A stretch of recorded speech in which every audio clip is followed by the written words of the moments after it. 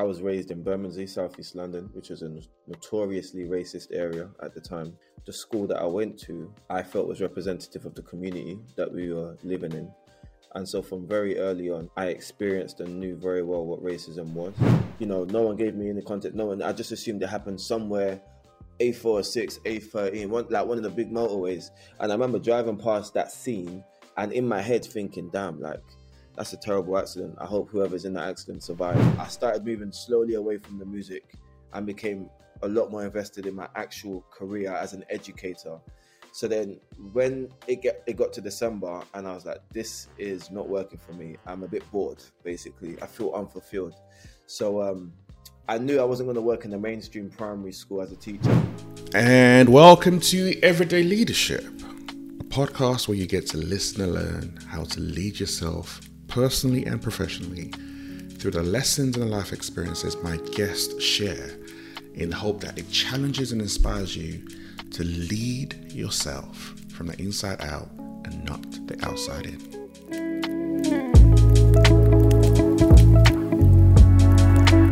You know what? Yeah, I know it's not. I know it seems like I keep on doing this, but my guest today, I'm going to start off with a disclaimer. He's an Arsenal fan. And the reason why I'm starting with that, it seems to be a coincidence that a lot of people keep on bringing on our Arsenal fans, but it literally just something I discovered. But outside from that, actually, the reason why I really want to talk to him today, because he is the assistant head of a primary school, Eastbourne Community School, and it's such a rarity to not only find men, but black men in particular, who are in like school and education, like something I never had kind of growing up. And first time I had a conversation, I was like, right, man, like, love what you do and love your approach. Because outside of that, like, he's a Senko, so for those who don't know what that is, special education needs coordinator.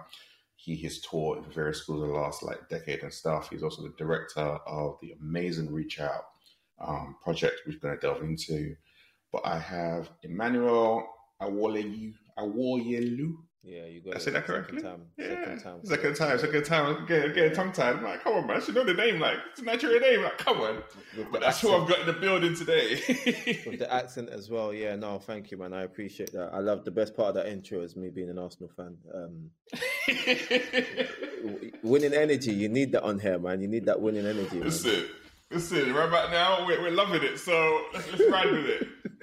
Listen, I'm going to milk it as long as I can, man. But no, thank you for having me today, man. It's a pleasure.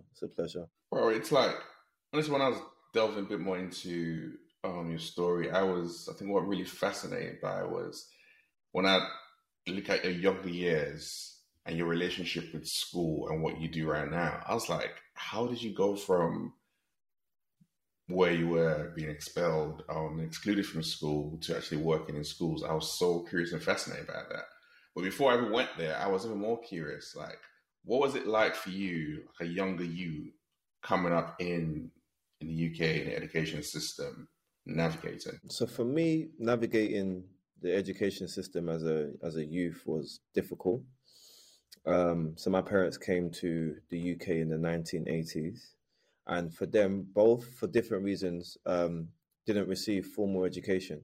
So I think one of the first things I heard from my parents consistently was the importance of education and the reason why I needed to go to school and get an education, full stop. I was raised in Bermondsey, Southeast London, which was a notoriously racist area at the time.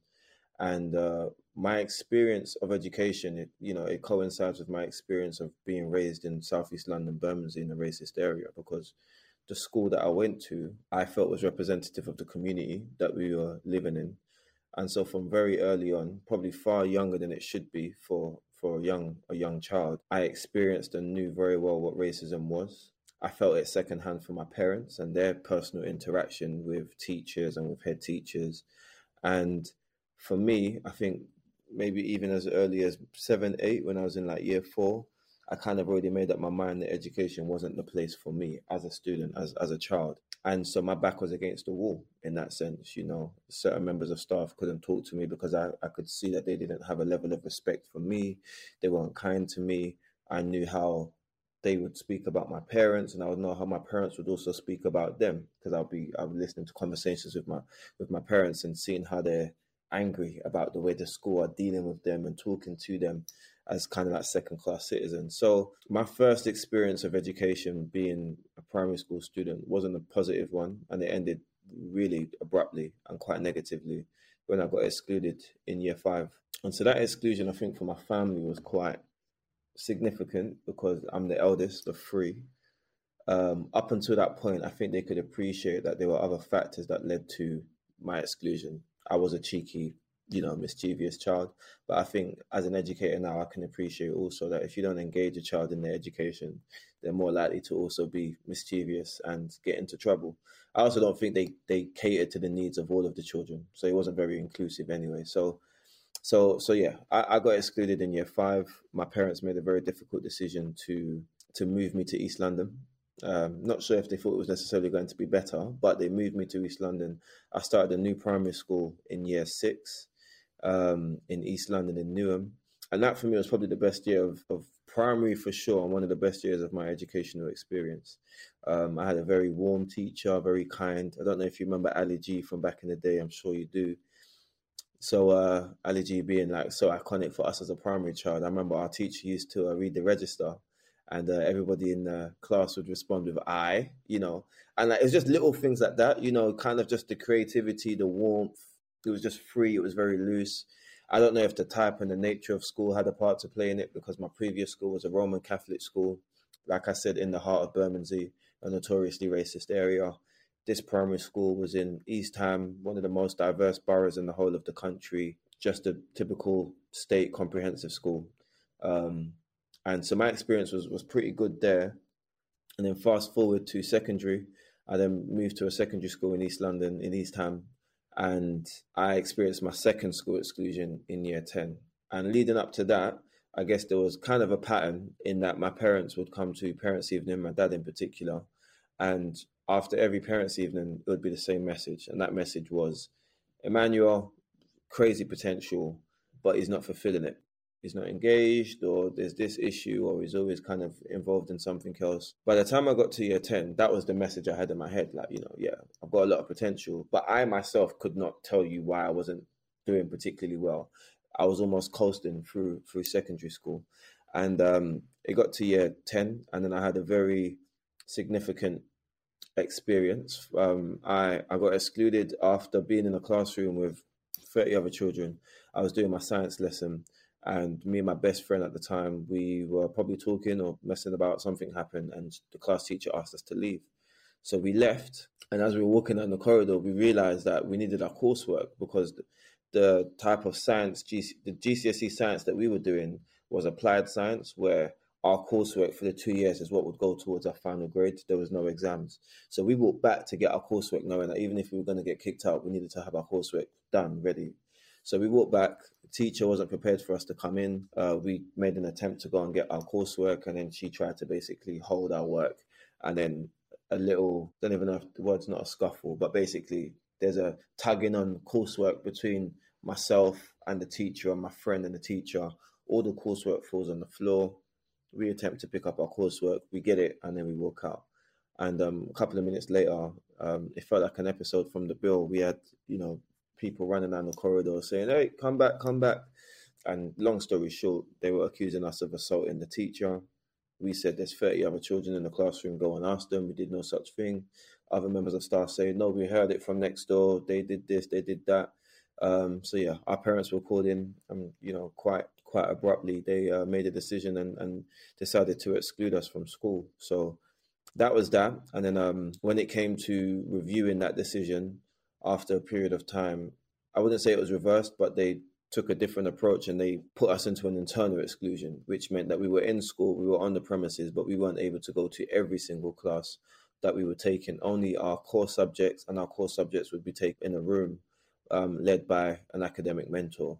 And so we spent most of our final year and a half, I would say, in internal exclusion. And that had a massive effect on my educational experience, because I left school consequently with only 4 A to C GCSEs. And the ripple effect of that was that I could not go on to then go and do my A-levels straight away.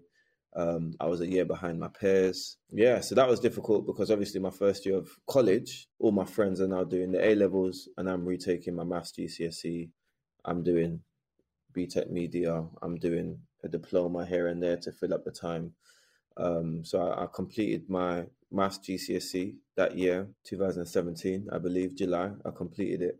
And then that summer, as we were getting ready to start college, and my first year of A level, a week or two later in September, on the 25th of August, my best friend, whom I was excluded with, him and two other of my good friends from school, they tragically passed away in a car accident.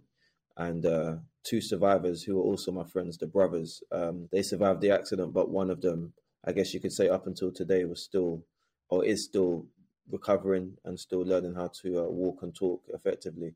And so that happened when I was 17. And then what happened then was me basically, the first part of my A levels was really disrupted because I kind of I went into essentially depression, not diagnosed, but I know I was in depression. I stopped attending my classes, having anger outbursts within the college.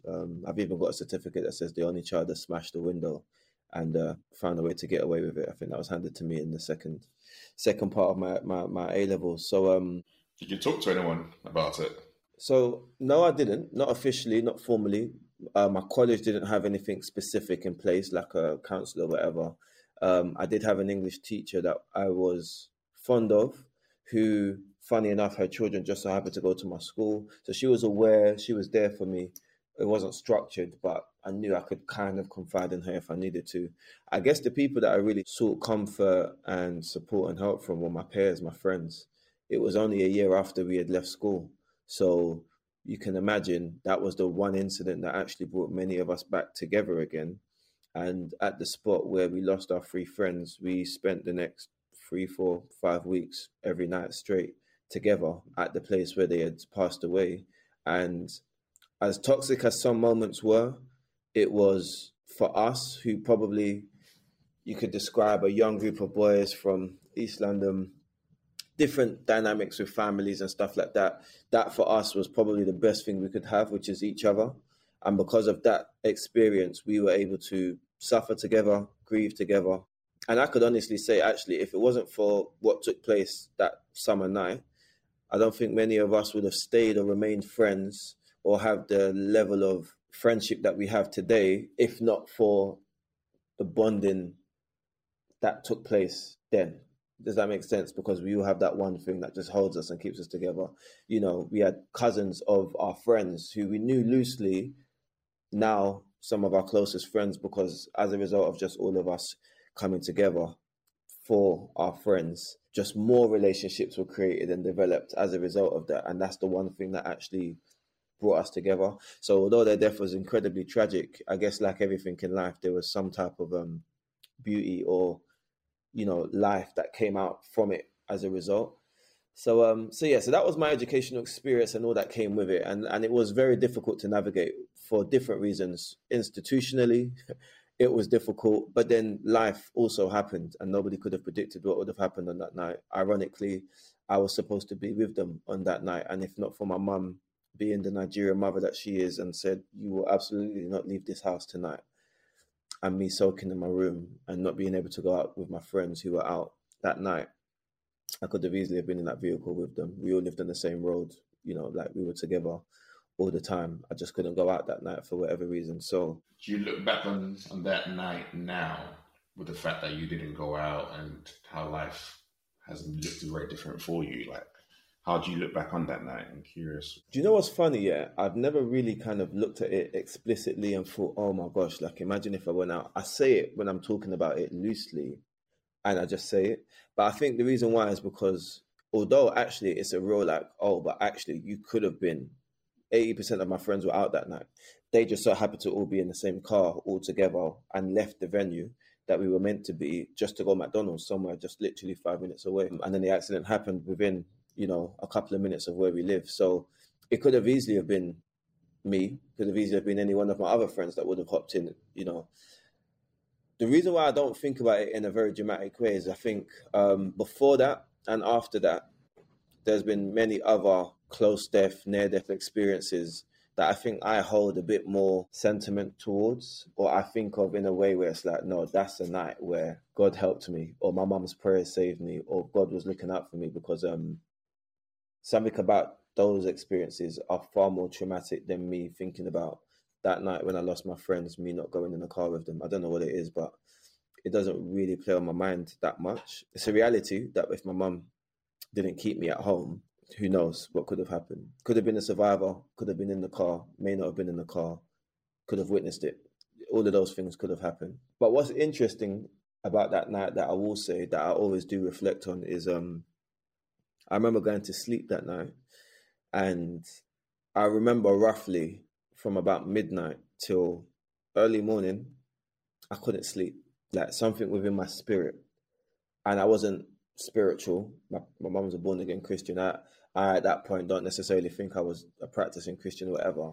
So I didn't even know that it was a spiritual thing per se. But I remember feeling uneasy, but with no understanding or explanation. I couldn't tell you why. I just could not sleep. It was just insomnia as far as I was aware.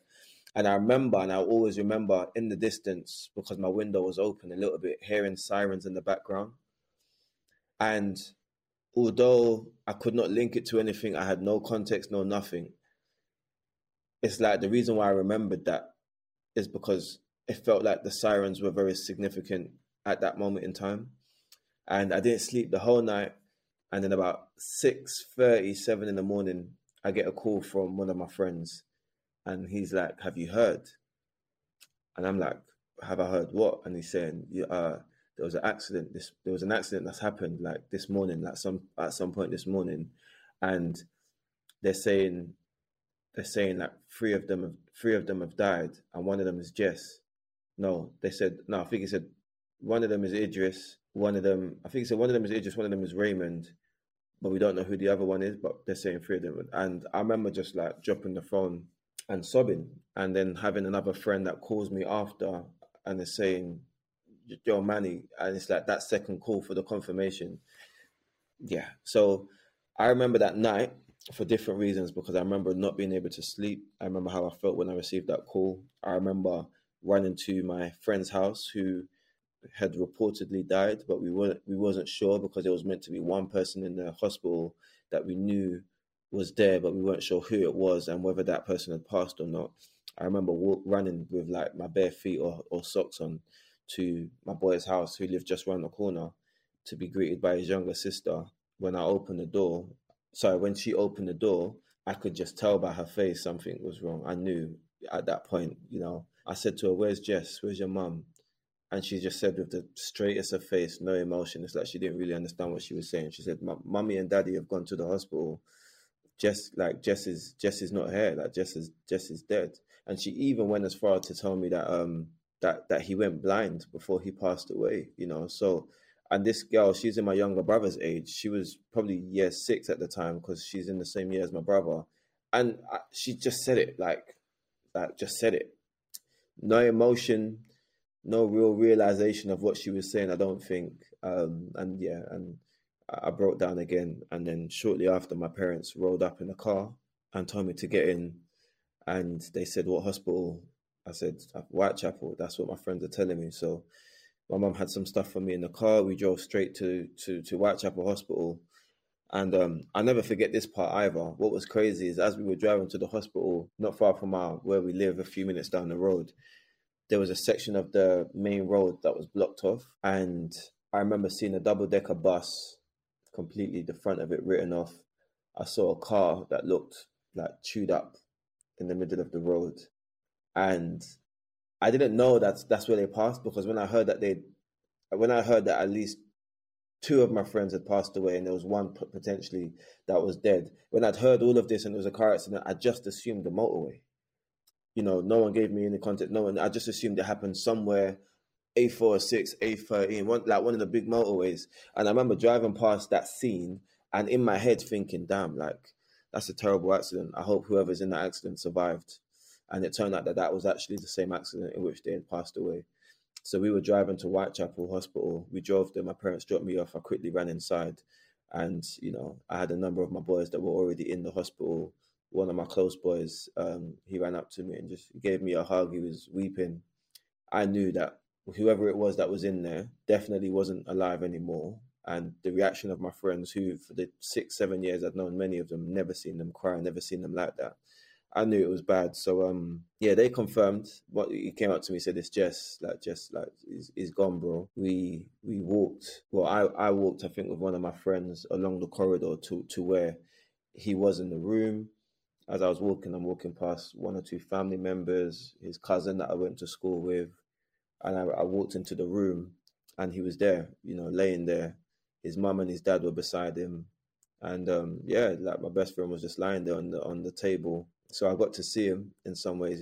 He had passed already at that point, but he was unrecognizable. He didn't look the same. He was a handsome Congolese boy, dark skinned like myself. We actually used to get confused a lot together at school. Like teachers would always get us mixed up. Quite racist in itself, actually. But yeah, teachers would always call me Jess, and it's like, that's Jess over there, miss. And yeah, he was there, and he was. I remember saying, "That's not him. Like, it's not him. It's not him." His face, his nose was blown up. His face had all been blown up. Yeah, and there he was, laid there, dead. So that was that night and the experience and everything that came with it. But that had a big part to play in not only my educational experience because of the way it impacted the next phase of education for me, but it also had a big part to play in how I decided to live my life after that. And so at a very young age, which I think 17 is still young, because I was in adoration of my friend, I looked up to him. We were the same age, but I really looked up to him like a big brother.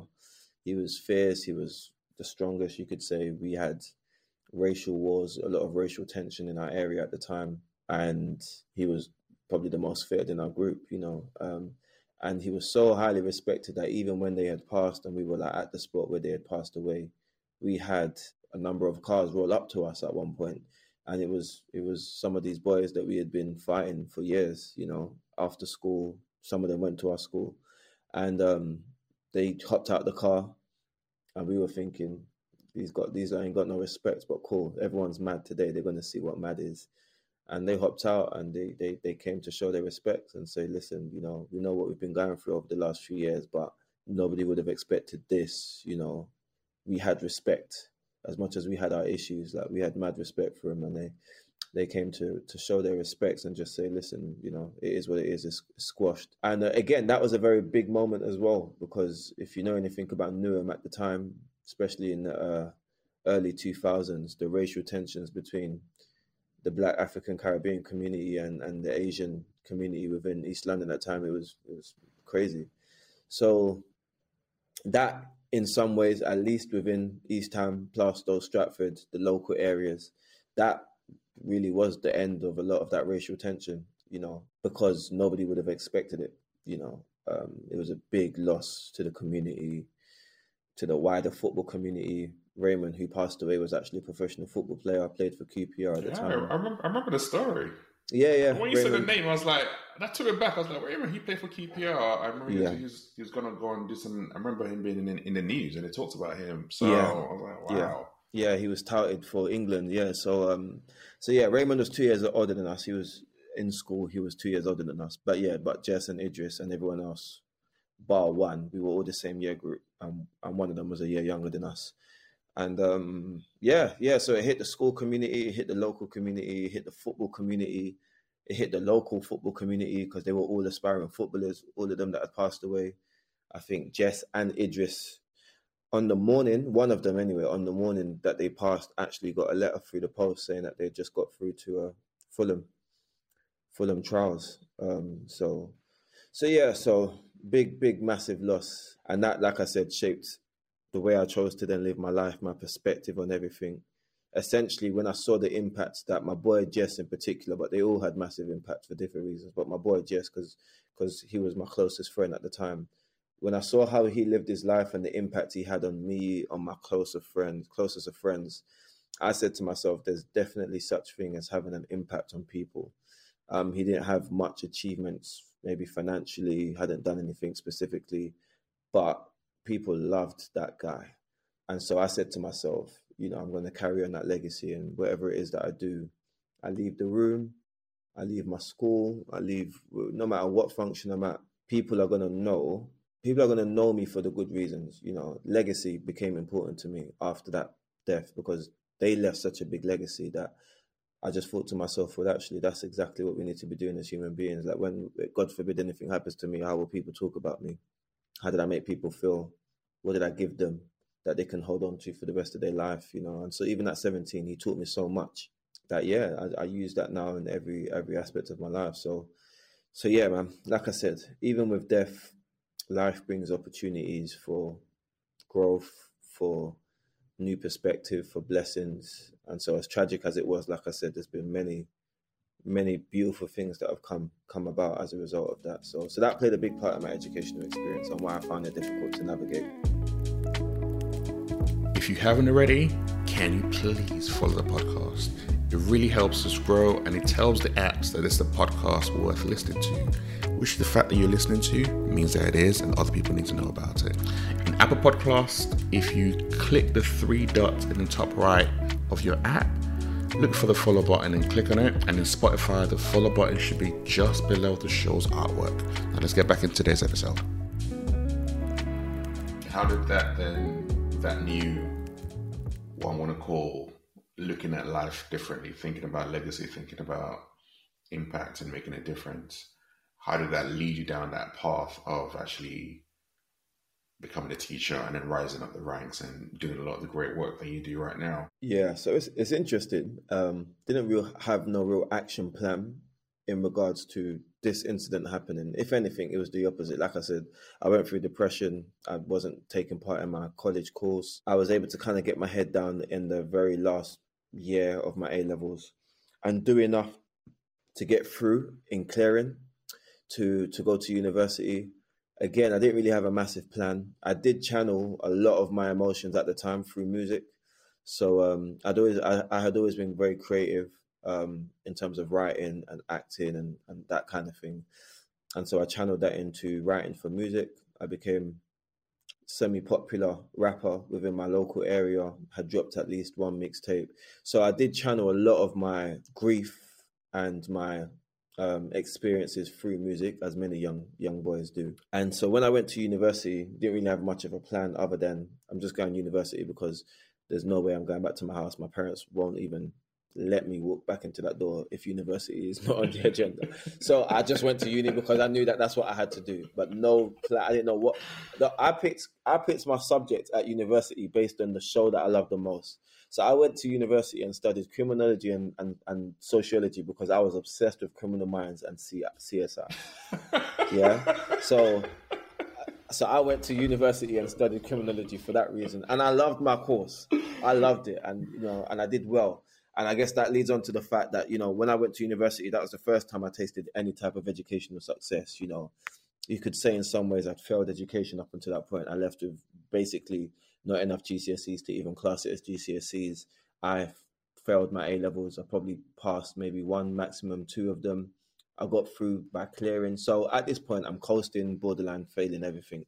So university, when I graduated with a 2-1 degree, that was the first time I tasted any kind of educational success. It was the proudest moment of my life up until that point because for my parents, knowing how important it was for them, their eldest is now a graduate. That is so important to them. Even though I'm like, this is just a piece of paper. This don't mean anything. Like that picture on the wall don't guarantee anything for the next 10 years. But having that picture of you holding up your degree, that is gold. Like everyone in Nigeria or their state, I know received that picture. So, and it's a big deal, fair enough. Like I said, my parents weren't educated formally. So for them, this is now like their dream come true in some ways. They came here for that moment. So fair enough. So that happened. But again, I didn't have a plan, didn't have a strategy, never really knew what I wanted to do. I had many aspirations, but nothing that I was, other than music, to be fair. I was very passionate about pursuing music. But being a footballer, being an actor, these are all things that I wanted to do, but didn't care enough to really pursue it. So I left uni and had no plan. Went back home again now. And the first few months, I'm jobless, of course, because there was no planning. I got some multi-sports coaching badges. I started working for a company and delivering sports clubs for schools around Tower Hamlets. So lunchtime clubs, after school clubs. And in one of those schools, I just built up a good rapport with the kids, really good relationship with them, really good relationship with the staff members. I'd be there. So I just said to the head teacher one day, I just said to her, listen, I don't mind staying after or coming early because I'm basically working 2 hours a day for the whole week, not even making enough to really support myself or even my girlfriend at the time. But for me, it's just I love being in the school. So I said, listen, if you need someone to come in, I'm happy to help in the classroom, help the children, whatever. I'm just talking as work experience for free. And she said, one of our male teachers or teaching assistants is leaving for paternity leave. He's just had a child. He supports a child with SCN.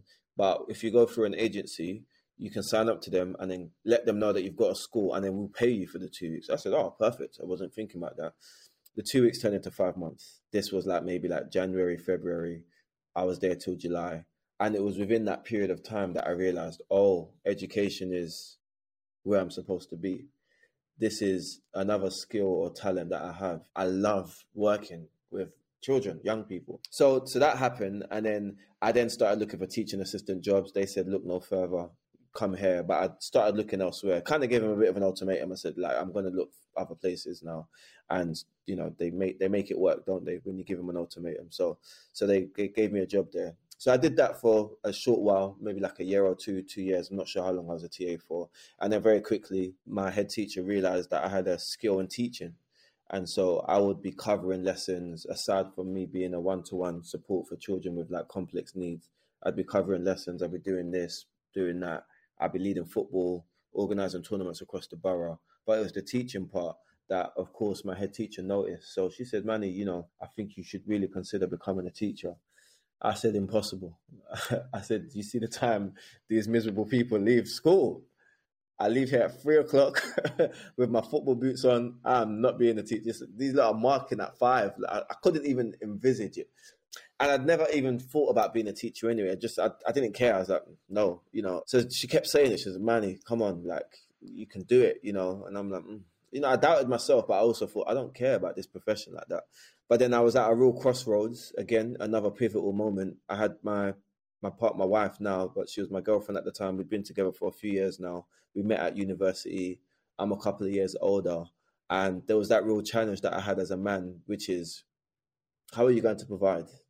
You're living at home with your mum, parents, things are nice, it's rosy. But, what you're on, how much money you're on, what you're doing is not sustainable. And I had a real different mindset then, I could admit. Like, I was happy being comfortable because I didn't have any major bills.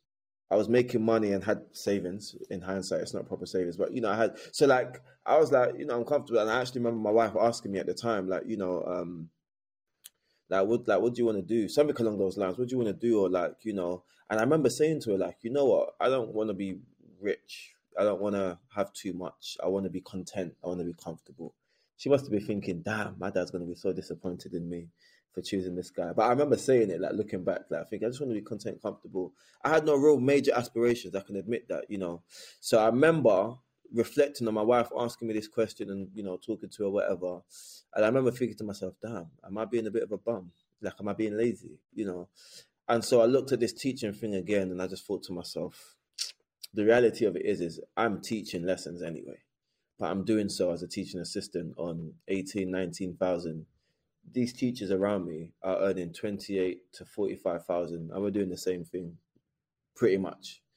So the first challenge was, I know I need to make more money to do the things that I want to do to be able to provide for me and my partner, etc., etc. So the leap and the jump was more centered around the financial side of things and knowing that I wasn't really fulfilling my potential. So I did it reluctantly.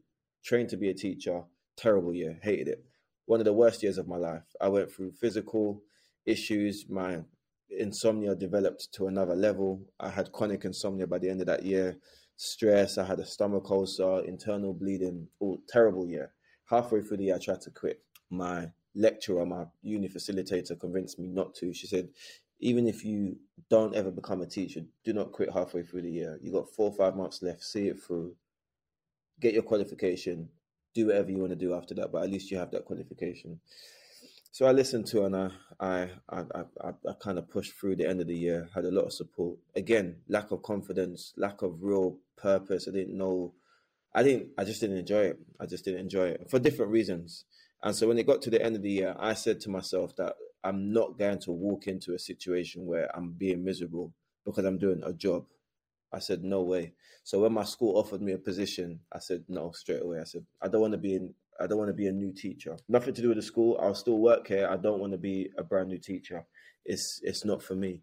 And so they were keen to keep me anyway. So they just said, okay, so what can we do for you? I said, fantastic. I said, I want to do football. I said, let me run my football tournaments, football coaching. I'll be more than happy to be a teaching assistant. I'll cover some lessons, whatever. They made the role for me. So I'm doing this role now, and starting September, I get to December, and I'm like, damn, I feel really unfulfilled. Like, when you're qualified and good enough to do something, but you're not. You're just there, just doing nonsense now. So it got to this. Would you think it was fair though? Was it fair that kind of held you back initially? Yeah, for sure.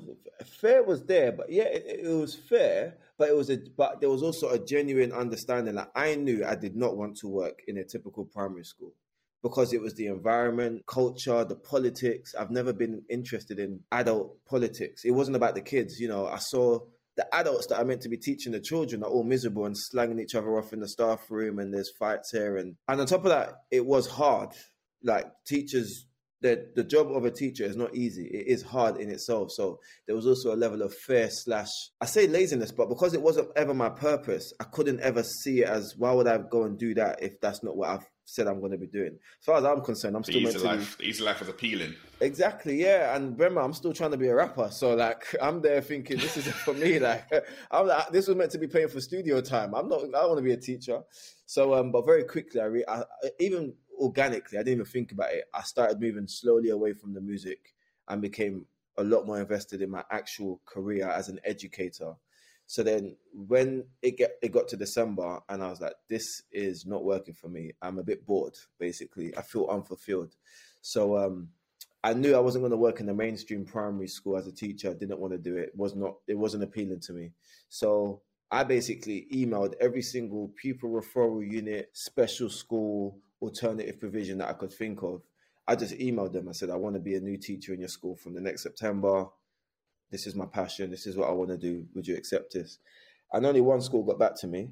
And that one school got back to me, and it was the head teacher of the primary school. And she said, oh, come for a visit. So I went to go visit, and I remember going there. And when I entered the school building, there was the secondary teacher of the school. Sorry, the secondary head teacher of the school, because it was a primary and secondary in one. He was restraining a child, restraining this secondary student. And the student was basically like spitting back at him, like saying, don't come here, he's a paedophile, spitting at him. So I'm like, what the hell is going on here? So I carry on walking, as you do, into the school. Like, okay, so let me start this day.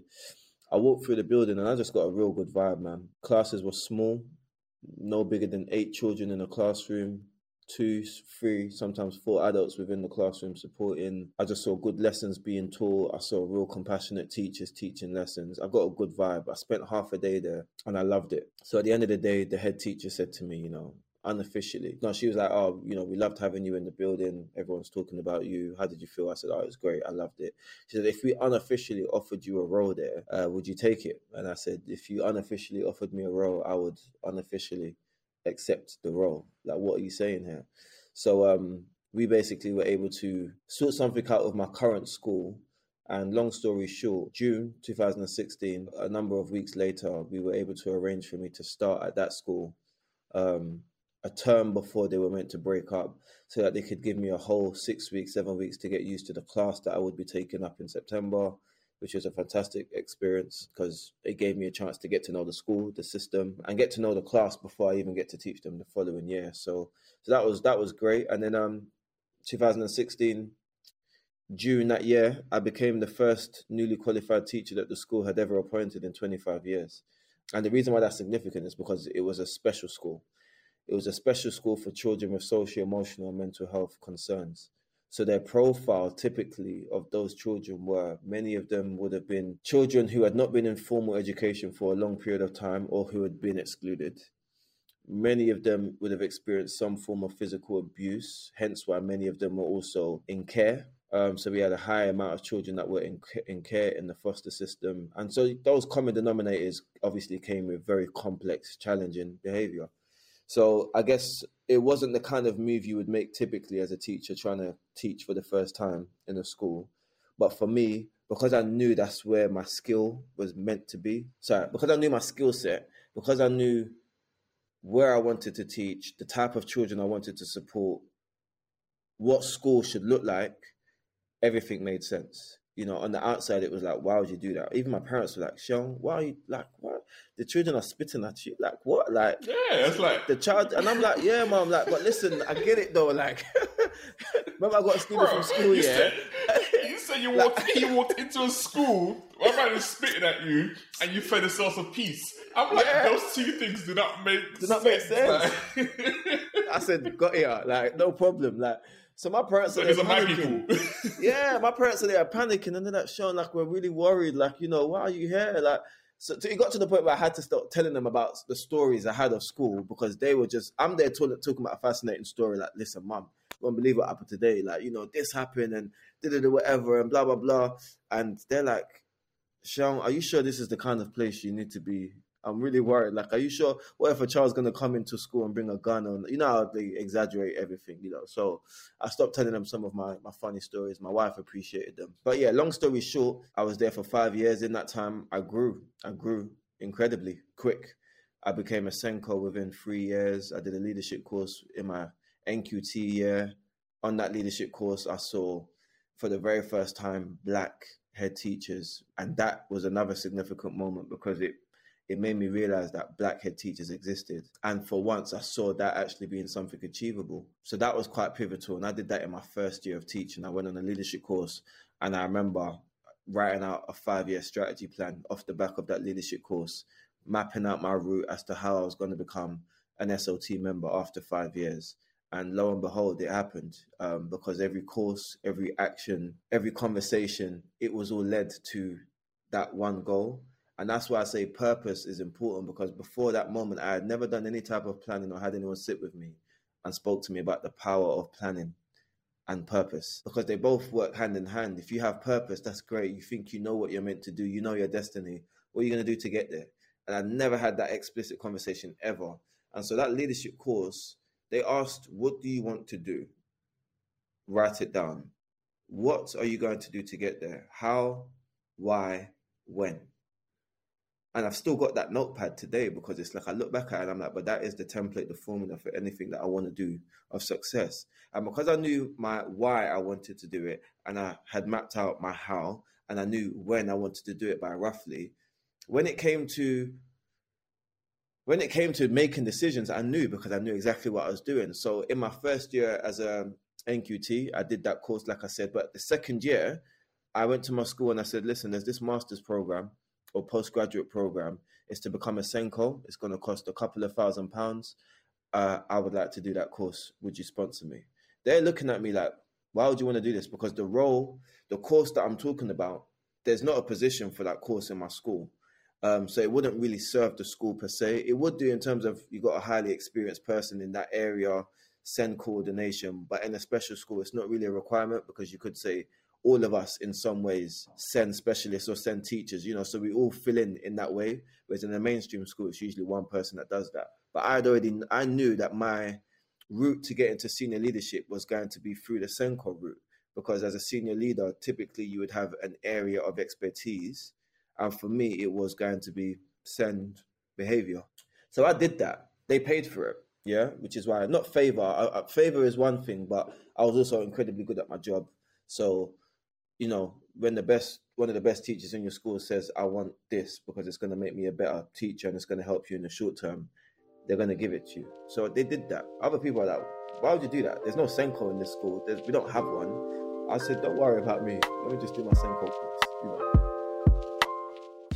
This podcast is sponsored by Mindset Shift, a leadership development company focused on helping you lead from the inside out, not from the outside in. We work one-on-one with senior leaders in organizations. We work directly with HR and other parts of organizations to help you create an authentic culture where your words and your values and your actions all align. We help you to navigate the complexity and the chaos that we all experience day in and day out. And we have a couple of openings for the one-to-one coaching this year. If that's something that you're interested in, if you want to work with a coach who can help you navigate this year to ensure that you're intentional, to take your leadership skills personally and professionally to the next level, send me an email at hello@mindsetshift.co.uk or just go to the website www.mindsetshift.co.uk. Now let's get back into today's episode. But I think that's something that I've kind of picked up in your story as well, though, is the willingness to ask. Like, even when they offered you that job earlier on, you're like, nah, I don't want to do that. Okay, what do? So there's a willingness from your part to be like, this is what I want. Is this going to happen? Are you going to make this happen? Are you going to pay for me? Are you going to sponsor me? A lot of times people think about stuff in their head and they're like, oh, they're going to say no, so we don't ask. You repeatedly ask, and that's been really, really key for some of what you're sharing, which I think it's a pivotal point as well. Yeah, you're right. I haven't always thought about it in that way, but I think when I've got good relationships with people that I work with, it also comes naturally as well, because I'm not even asking for like the sake of having a plan or a scheme. It's like, oh, there's this thing I'm interested in, but can I do it? And when you've got favor, you've got good relationships with people, and you're credible enough for it, people will grant you that. That's just the way of the world anyway. But like you said, you don't get if you don't ask. So I asked and they said yes. And I was like, fantastic, So they paid for me to do the Senko program while I'm teaching, whilst they know also that there's no Senko in the school or whatever. So I did that. And the next year, I didn't use that Senko qualification, of course, because they didn't have a Senko. But now that I had the qualification, I started looking for jobs where they needed a Senko. So my career mapping was now in full effect. I got the qualification I needed. Now the next step was to fulfill the role as a Senko. The next step after that would be to then apply for a senior leadership position where the responsibility was Senko, because you have assistant head roles where the responsibility is a Senko. Yeah. So I did the next year. Obviously, I just qualified as a Senko. That was that. And at the end of that academic year, I started applying for Senko positions. And I'm always transparent with my bosses.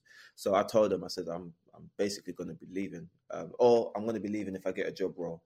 Nothing to do with the school. I love it here. It's amazing. Genuinely was. But I'm now thinking about my progression. I'm capped here. I need to do this role.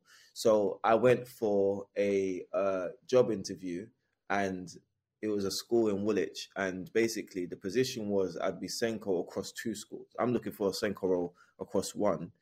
Senko role across 2 schools, primary and a secondary. They're not even attached. One is like 2 miles away from the other. And I'd have oversight over there. Great opportunity from a personal development point of view. Obviously, I would be seen as a senior leader. I had the interviews. The only interview I had, got the job. Really, really good opportunity. I was really excited. And I came back to my school with a heavy heart, and I said to them, listen, they wished me well anyway, but I said to them, I've got the job. I'm ready to go. And that same year, we were due to have an executive head teacher come in, a new one. And so he got wind of the fact I was trying to leave. And so he approached my boss at the time and said, is there anything we can do to keep Manny? How are we going to keep this guy? And obviously they're not. And they said to him, he's going because there's a new opportunity, a better, it's about his career. You know how Manny is. He's not going to just stay still if he's not progressing or whatever. So he just randomly walked into a meeting while I'm talking with my boss one day. I was like, Manny, this is a bit out of context, but I need to speak to you. I said, all right then. And he basically just said to me, what can we do to keep you? I said, listen, it's nothing about money. They offered me more money. I said, it's not about that. I'm going because I need that experience with the qualification I have to fulfill it. There's a plan behind this. And long story short, they basically offered to create the Senko role in the school. We didn't have one. And so they created that Senko role. And at the time, I asked for a few things.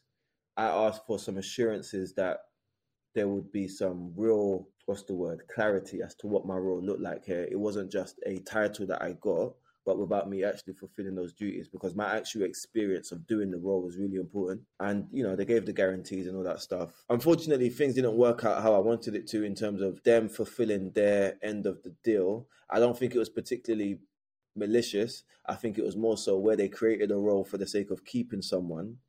they didn't necessarily have they didn't have a plan or a purpose for the role. So they didn't and the know system wasn't set up. It wasn't set up for it. So I'm now being unfulfilled in different ways now, and things being ad hoc or not really getting the time to do the things that are necessary. So it was what it was. I don't really hold any particular grudges around that. I still think, God's hand and everything, it was all on it, because if not for that, when my wife became pregnant, shortly after that, if I wasn't there, I would have been traveling somewhere that would have been quite far, and I wouldn't have had the flexibility to be there for my wife. I wouldn't have had the favor of my workplace to give me the time off that I needed. All of those little soft factors that you forget that play a part in your actual work experience. So although from a career point of view, it felt very unfulfilling, I saw the positives in that. Actually, I was still close to home. There was other things. I was where I wanted to be, blah, blah, blah. So that was that. But very quickly, I knew, though, that I couldn't stay there in this kind of capacity in this way. So I started looking for a job. But at this point now, I'm still following my map. So I'm looking for assistant head roles. I didn't want to do it in my school, because I knew that actually, now that I've been in a special school for 5 years, I needed to now increase my knowledge and my experience outside of special education for me to be truly well-rounded. And mainstream, that word again, it was really daunting to me. I didn't want to go back. Remember, I've ran away from mainstream education because I didn't like how it was set up. But I knew I had to go back into it, because there was a lot of stuff like my pedagogy, understanding of curriculum, teaching and learning. There was a lot of things that I learned in a special school, but there was a lot of things that I knew I wasn't also getting, and I could only get it going back into a mainstream setup again. So I started applying for jobs, and then it got to a point where I said to myself, at this point, I've started working at the Reach Out Project. I'm a director there now. And I started saying to myself, what do I really want to do? And I convinced myself that actually I didn't really think I wanted to be in education in this way anymore. I felt like at the time I was ready to kind of go real left and just do maybe my charity full time. I was doing a lot of speaking at the time, writing a lot of blogs. So lots of opportunities were coming outside of work. And so I just thought to myself, no, maybe I want to take a different approach from education. So funny enough, I applied for one job. It was the last job I applied for. But I'd already said I'm not applying for any more jobs after this job, because I'm now just going to pursue how can I do my charity project full time, make a salary from it, and then just kind of work my way around that. And that last job that I applied for is the one job that I got an interview for. And I did the interview, my first ever senior leadership interview, and guess what happened? I got the job. Now I'm like, God, what's going on now, man? Like, because I said to my directors, I'm like, listen, guys, I'm leaving education, guys. Like that whole, like, I'm leaving, like, what we doing now? Let's plan. And then I'm like calling them like, wow, guys, you won't believe it. Yeah, I got the assistant head role, man. Yeah, I guess I'm starting in September now. It was massive because it was massive. Like, it was a big deal. It's an assistant head teacher role. In context of my career, I had only actually been a full-time teacher for maybe 5-6 years. So I think even that in itself kind of showed how well my career had progressed, I guess. And obviously, again, it came back to the whole making my parents proud again. I really felt that was quite a symbolic moment as well. My parents just being incredibly proud. I fought battles with my dad a lot throughout my teaching career because of education, because he did not see it as a profession that was well respected. He didn't approve of me being a teacher when I first started, the profession. And I had to really convince him a number of times that, Dad, like, I know your perspective of this is how you've seen it in Nigeria, how you see people talk about it in politics. He kept saying, son, you're bigger than this. And I used to find that very offensive, because it's like, bigger than what? Like, teaching is a great job. It's the best profession in the world. In hindsight, I can kind of understand where he was getting at and what he was thinking, but I still protected my views on the profession in that this is a great job, Dad. And I'm going to prove to you that I can get to the pinnacle of this. And if it's a financial thing, let me tell you that there's CEOs of multi-academy trusts that are on 250,000, 300,000 a year. So from that point, even though that's not where my mind was at per se, but I was trying to prove to him that the way you talk about this, if it's about money, I can bank on myself to be that person one day. There's levels. If that's, so I think me becoming an assistant head teacher for my family, but more so for my dad, was like a real, okay, I'm proud of you, son, Because up until that point, there's no achievement in education where he'd be like, I'm proud of you, son. You became phase leader or Senko. You don't care about any of that. But I think that title for him was quite a big deal. But I think outside of my family and outside of my own personal kind of like feeling of like, yeah, you done it. You done sick, actually. From where you started off in education, for how long you've been in education for, you've done sick. But I think one of the things that I always think about, and a lot of people don't think that we think about it, is I'm also very conscious that within education, black teachers make up a very small percentage, as in a couple of percent. Yeah. Bro, you're like unicorns. Yeah. Unicorns. A couple Straight. of percent, in the profession, we make up a small amount as just black educators. But then if you talk about black senior leaders, we're like 2% of the whole country. So you could go South London and see a couple of them in a meeting, but just know you're seeing the bulk of the black senior leaders in one place. Yeah, that are meant to represent the country. So I knew, and it was conscious in my mind, that actually this was a big deal for the aesthetics of things as well.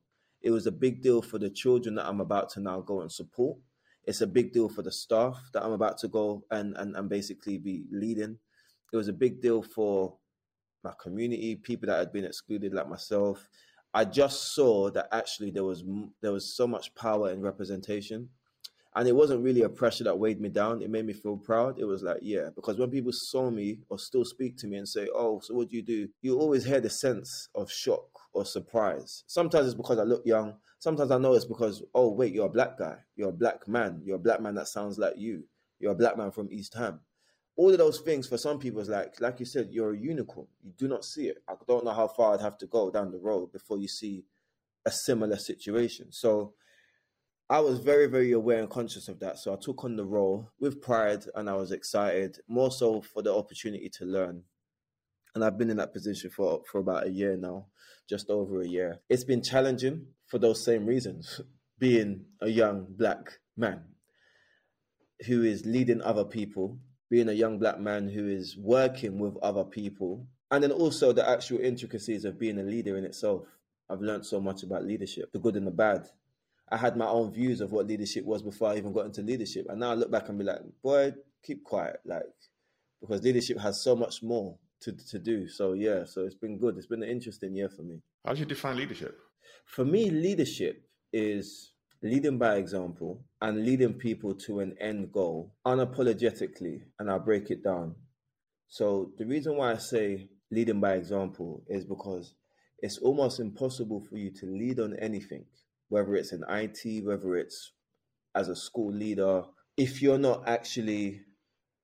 do not believe or do not actually do or represent that very thing. So I'll give you an example. As an assistant head teacher, I have to be one of the best teachers in that school. So I'm leading by example. I think it's almost a bit of an oxymoron that you could call yourself a head teacher and not have a relative standard of great, amazing teaching capabilities. So when I say leading by example, I mean it from a very practical point of view.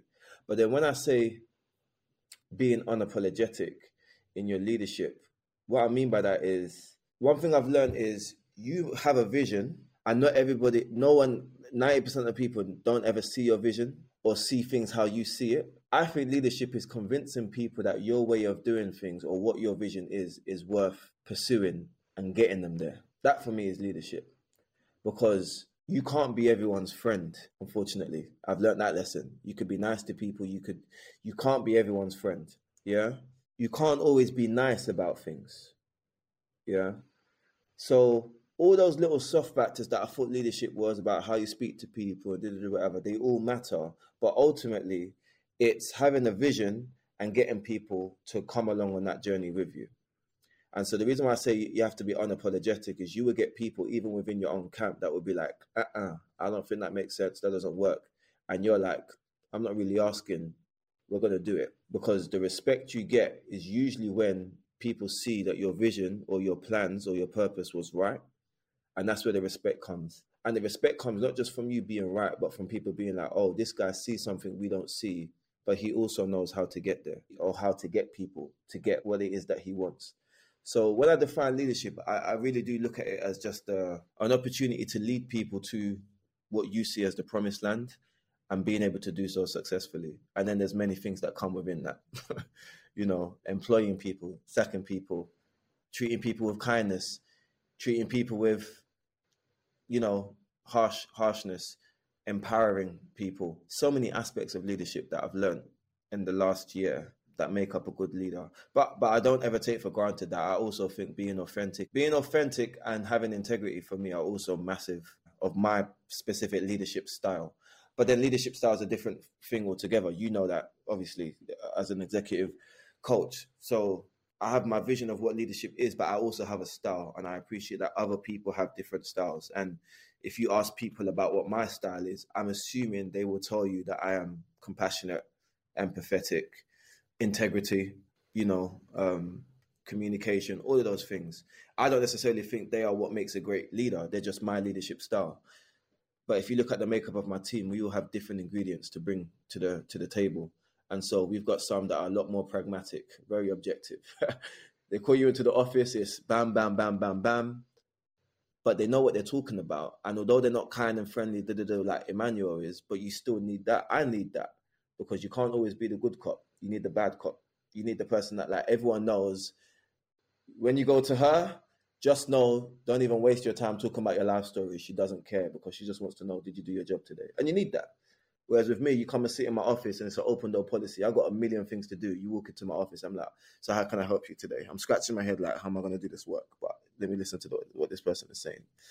But you need that. So leadership for me is very important, and it has many different aspects to it. And there's many different styles that you can take.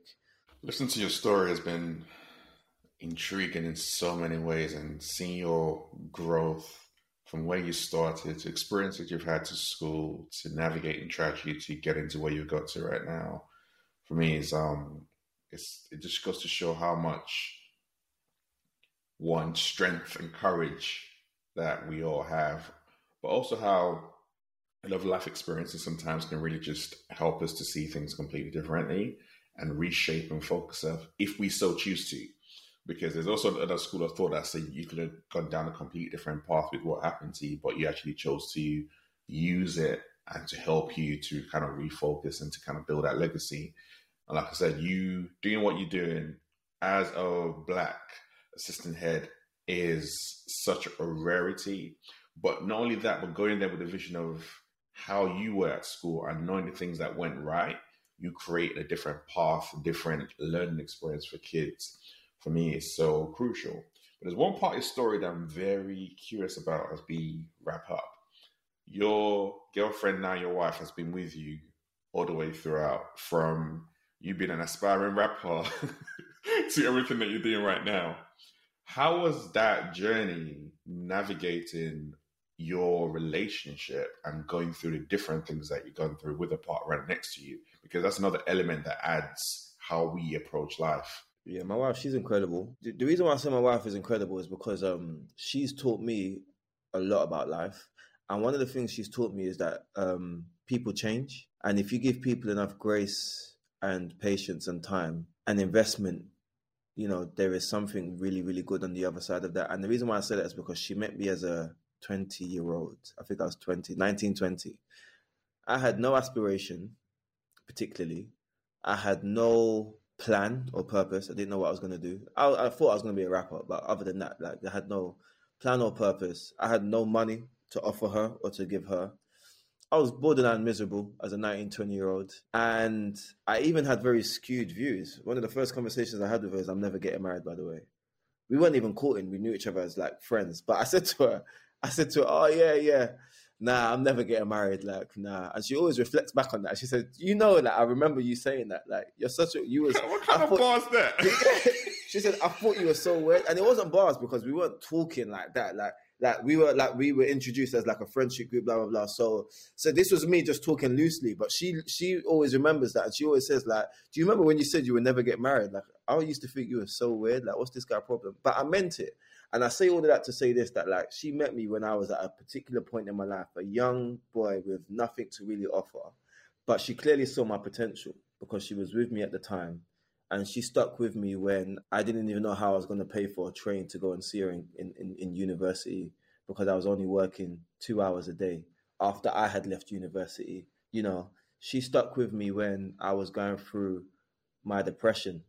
And I had at least one suicide attempt that she was present for to be able to get me through.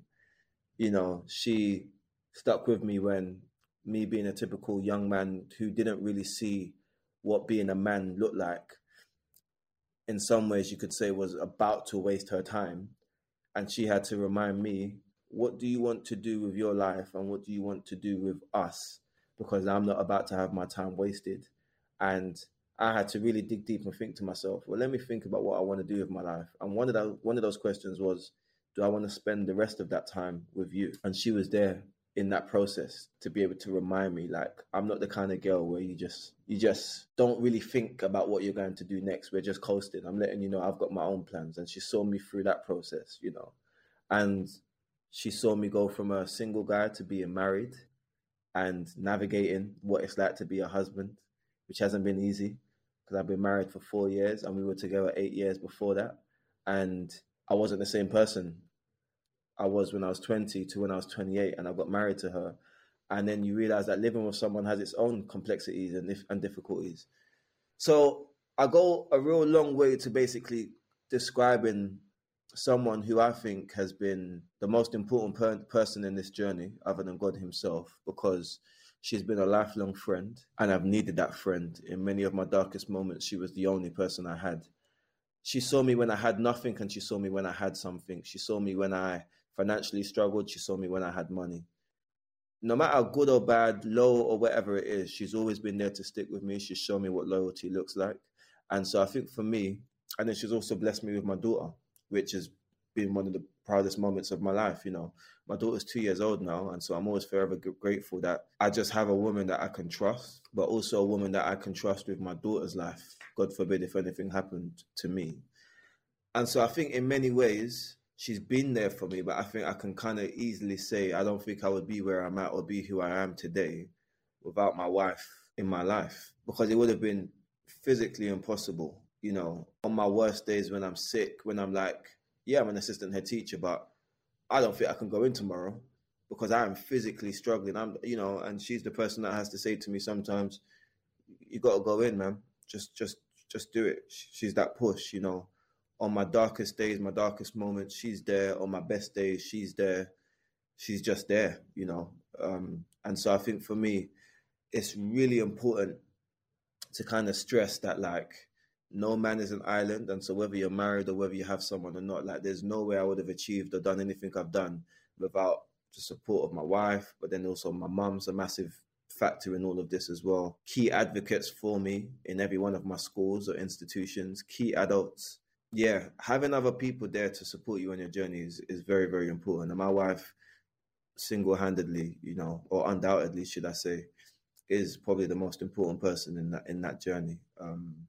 Because again, like I said, she saw me when I had nothing. So all that I achieve now, she can genuinely say, I've seen him grow, develop, become what he is. And hopefully I can make her proud, and everything I say I want to do and achieve, by the time I go and leave this earth, she can be like, well, actually, if you saw what he was doing at 10, 11, 12 at night to get there, that's someone that really cares about giving a better life to his family, for his children, for himself. You know, she knows more than anybody else, like, what it is that I've gone through, what I do. So yeah, so that's my appreciation post for my partner. But definitely without her, none of this is possible. Bar God, none of this is possible, for sure. Yeah. So, well, it's always amazing to see people and to really understand people. And I need to give a special shout out to Shani. Actually, Shani is the one that connected both of us together. And Shani's like, you need to have a conversation. She's like, you need to have a conversation with Emmanuel.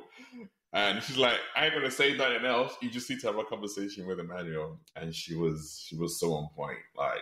So much stuff that even when you would like talk today, I'm like, it's just bringing back so many memories. So thank you for just being open, being vulnerable, being sharing, and thank you also for being very inspirational. Like you said, when you were able to go to the spaces and places where you saw the first Black head teachers, now people can look at you as, or are people like Mania in that space, as someone who wrote down their purpose and to achieve the thing they said they wanted to achieve, and then some. So you are being inspiration to the next generation coming up. You are leaving that legacy in so many areas, not just in school, but like I said, the writing, the public speaking, the work you're doing, Reach Out Project, all of those kind of different areas, you're making a massive impact to a lot of youngers coming up. So you, sir, are appreciated for all you do. So thank you very much for that. No worries, man. Thank you for having me. And like you said, big up Shani every time, because she did facilitate and make this happen. But yeah, no, it's been a pleasure. It's been a pleasure. This is Everyday Leadership. See you next week. While you're still recovering from that amazing conversation, let me give you a quick preview of what we got coming up next week. Make sure you subscribe so you don't miss out. I was an intern at the time, but I had already 2 master's degrees because I'm French, right? So in France, you've got this elitist state. So I came to the UK. I didn't understand this idea of graduates. I thought that you needed to have finished your full studies, when actually, no, you needed just to have a bachelor.